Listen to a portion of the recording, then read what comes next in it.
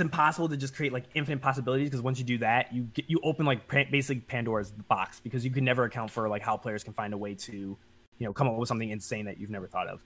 So we do have like basically like do have guardrails, but like for your example, if you will, like if there's like 10, let's say like skills or like perks or something like that like Wraith will have access to. The way that the game works is that the skills and the perks that like Wraith has access to are unique to him. And another character will have perks and skills that are unique to them.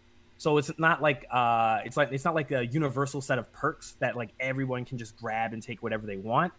It's more fine-tuned and specialized perks for like each character or each samurai, if you will, that allows them to reach and hit certain what would you call like play styles, if you will. So to give you an example, just design wise, is like there might be obviously like certain characters, like Wraith definitely hits a sort of like offensive, like ninja, type of assassin type character, right?